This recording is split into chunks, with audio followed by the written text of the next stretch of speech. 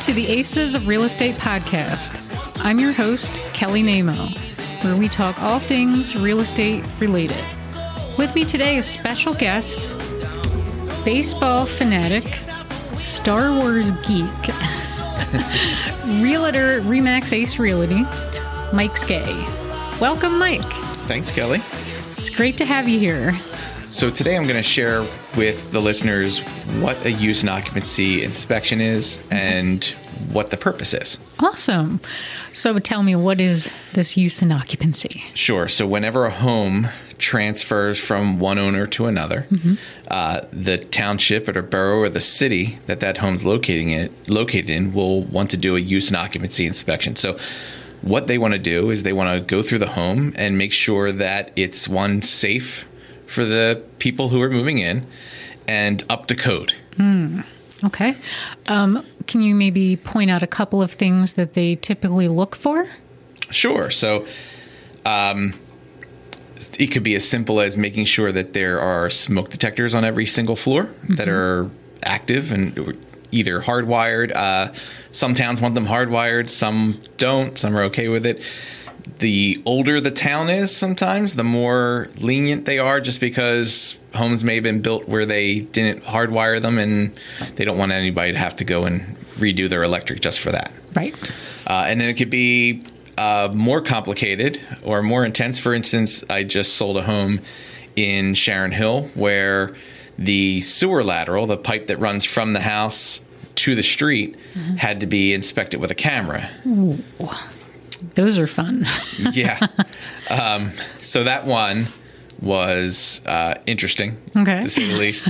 But the reason that the borough was doing that, and here's some of the context behind it, is that the borough and the townships in that part of Delaware County were getting fined by the sewer authority, and the sewer authority was raising a stink, no pun intended, about rainwater going into the pipe. So these old terracotta pipes are about 2 or 4 foot long sections. The concrete rots away or breaks away, and rainwater goes into them. That rainwater goes into the sewer system, which you wouldn't think is a big deal, but the sewer authority has to treat all the water that's in the pipes. So here they are they're treating a lot of rainwater that didn't have to be treated. So it's a lot of expense, a lot of infrastructure needed to do all that. And so now the boroughs and the townships are getting fined or getting warned about it. So now they're adding that to their use and occupancy. Interesting. Didn't know that. Yeah. Cool. So then what happens if they find something wrong with the property that needs to get fixed? Well, similar to a home inspection, where the buyer has the inspection done, typically on use and occupancy, that's on the seller's. That's one of the seller's responsibilities. Okay.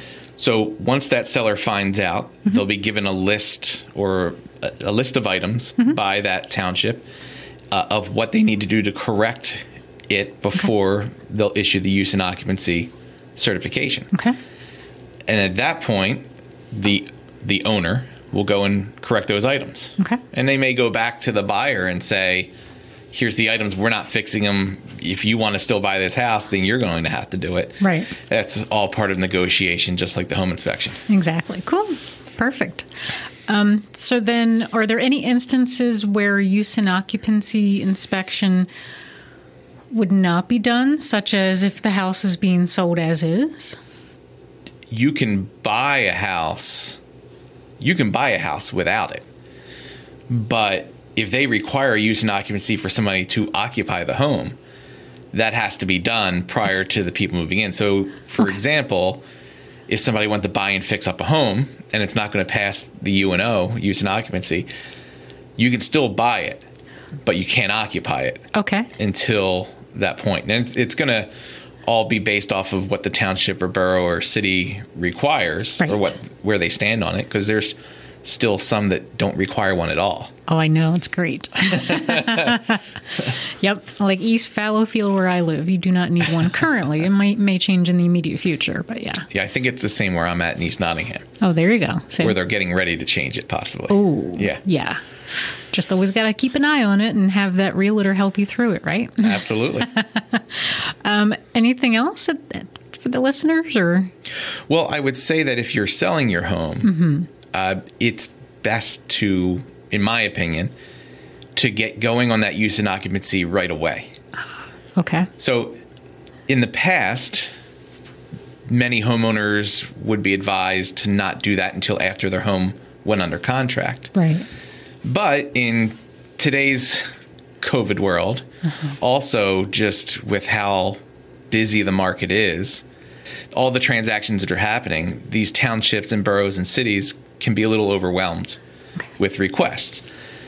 So there's no harm in getting it done early, especially if they're pushing out several weeks. I sold a house in Norristown at the beginning of 2020, and we went under contract.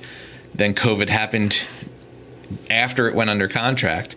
They weren't doing use and occupancy at all until afterwards. Yeah. So we even had to write in the contract how to go back and have that done and who was responsible if it didn't pass.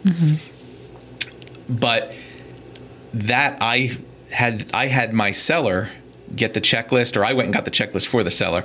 I had the inspection scheduled and tried to get it done beforehand, but they were already backed up.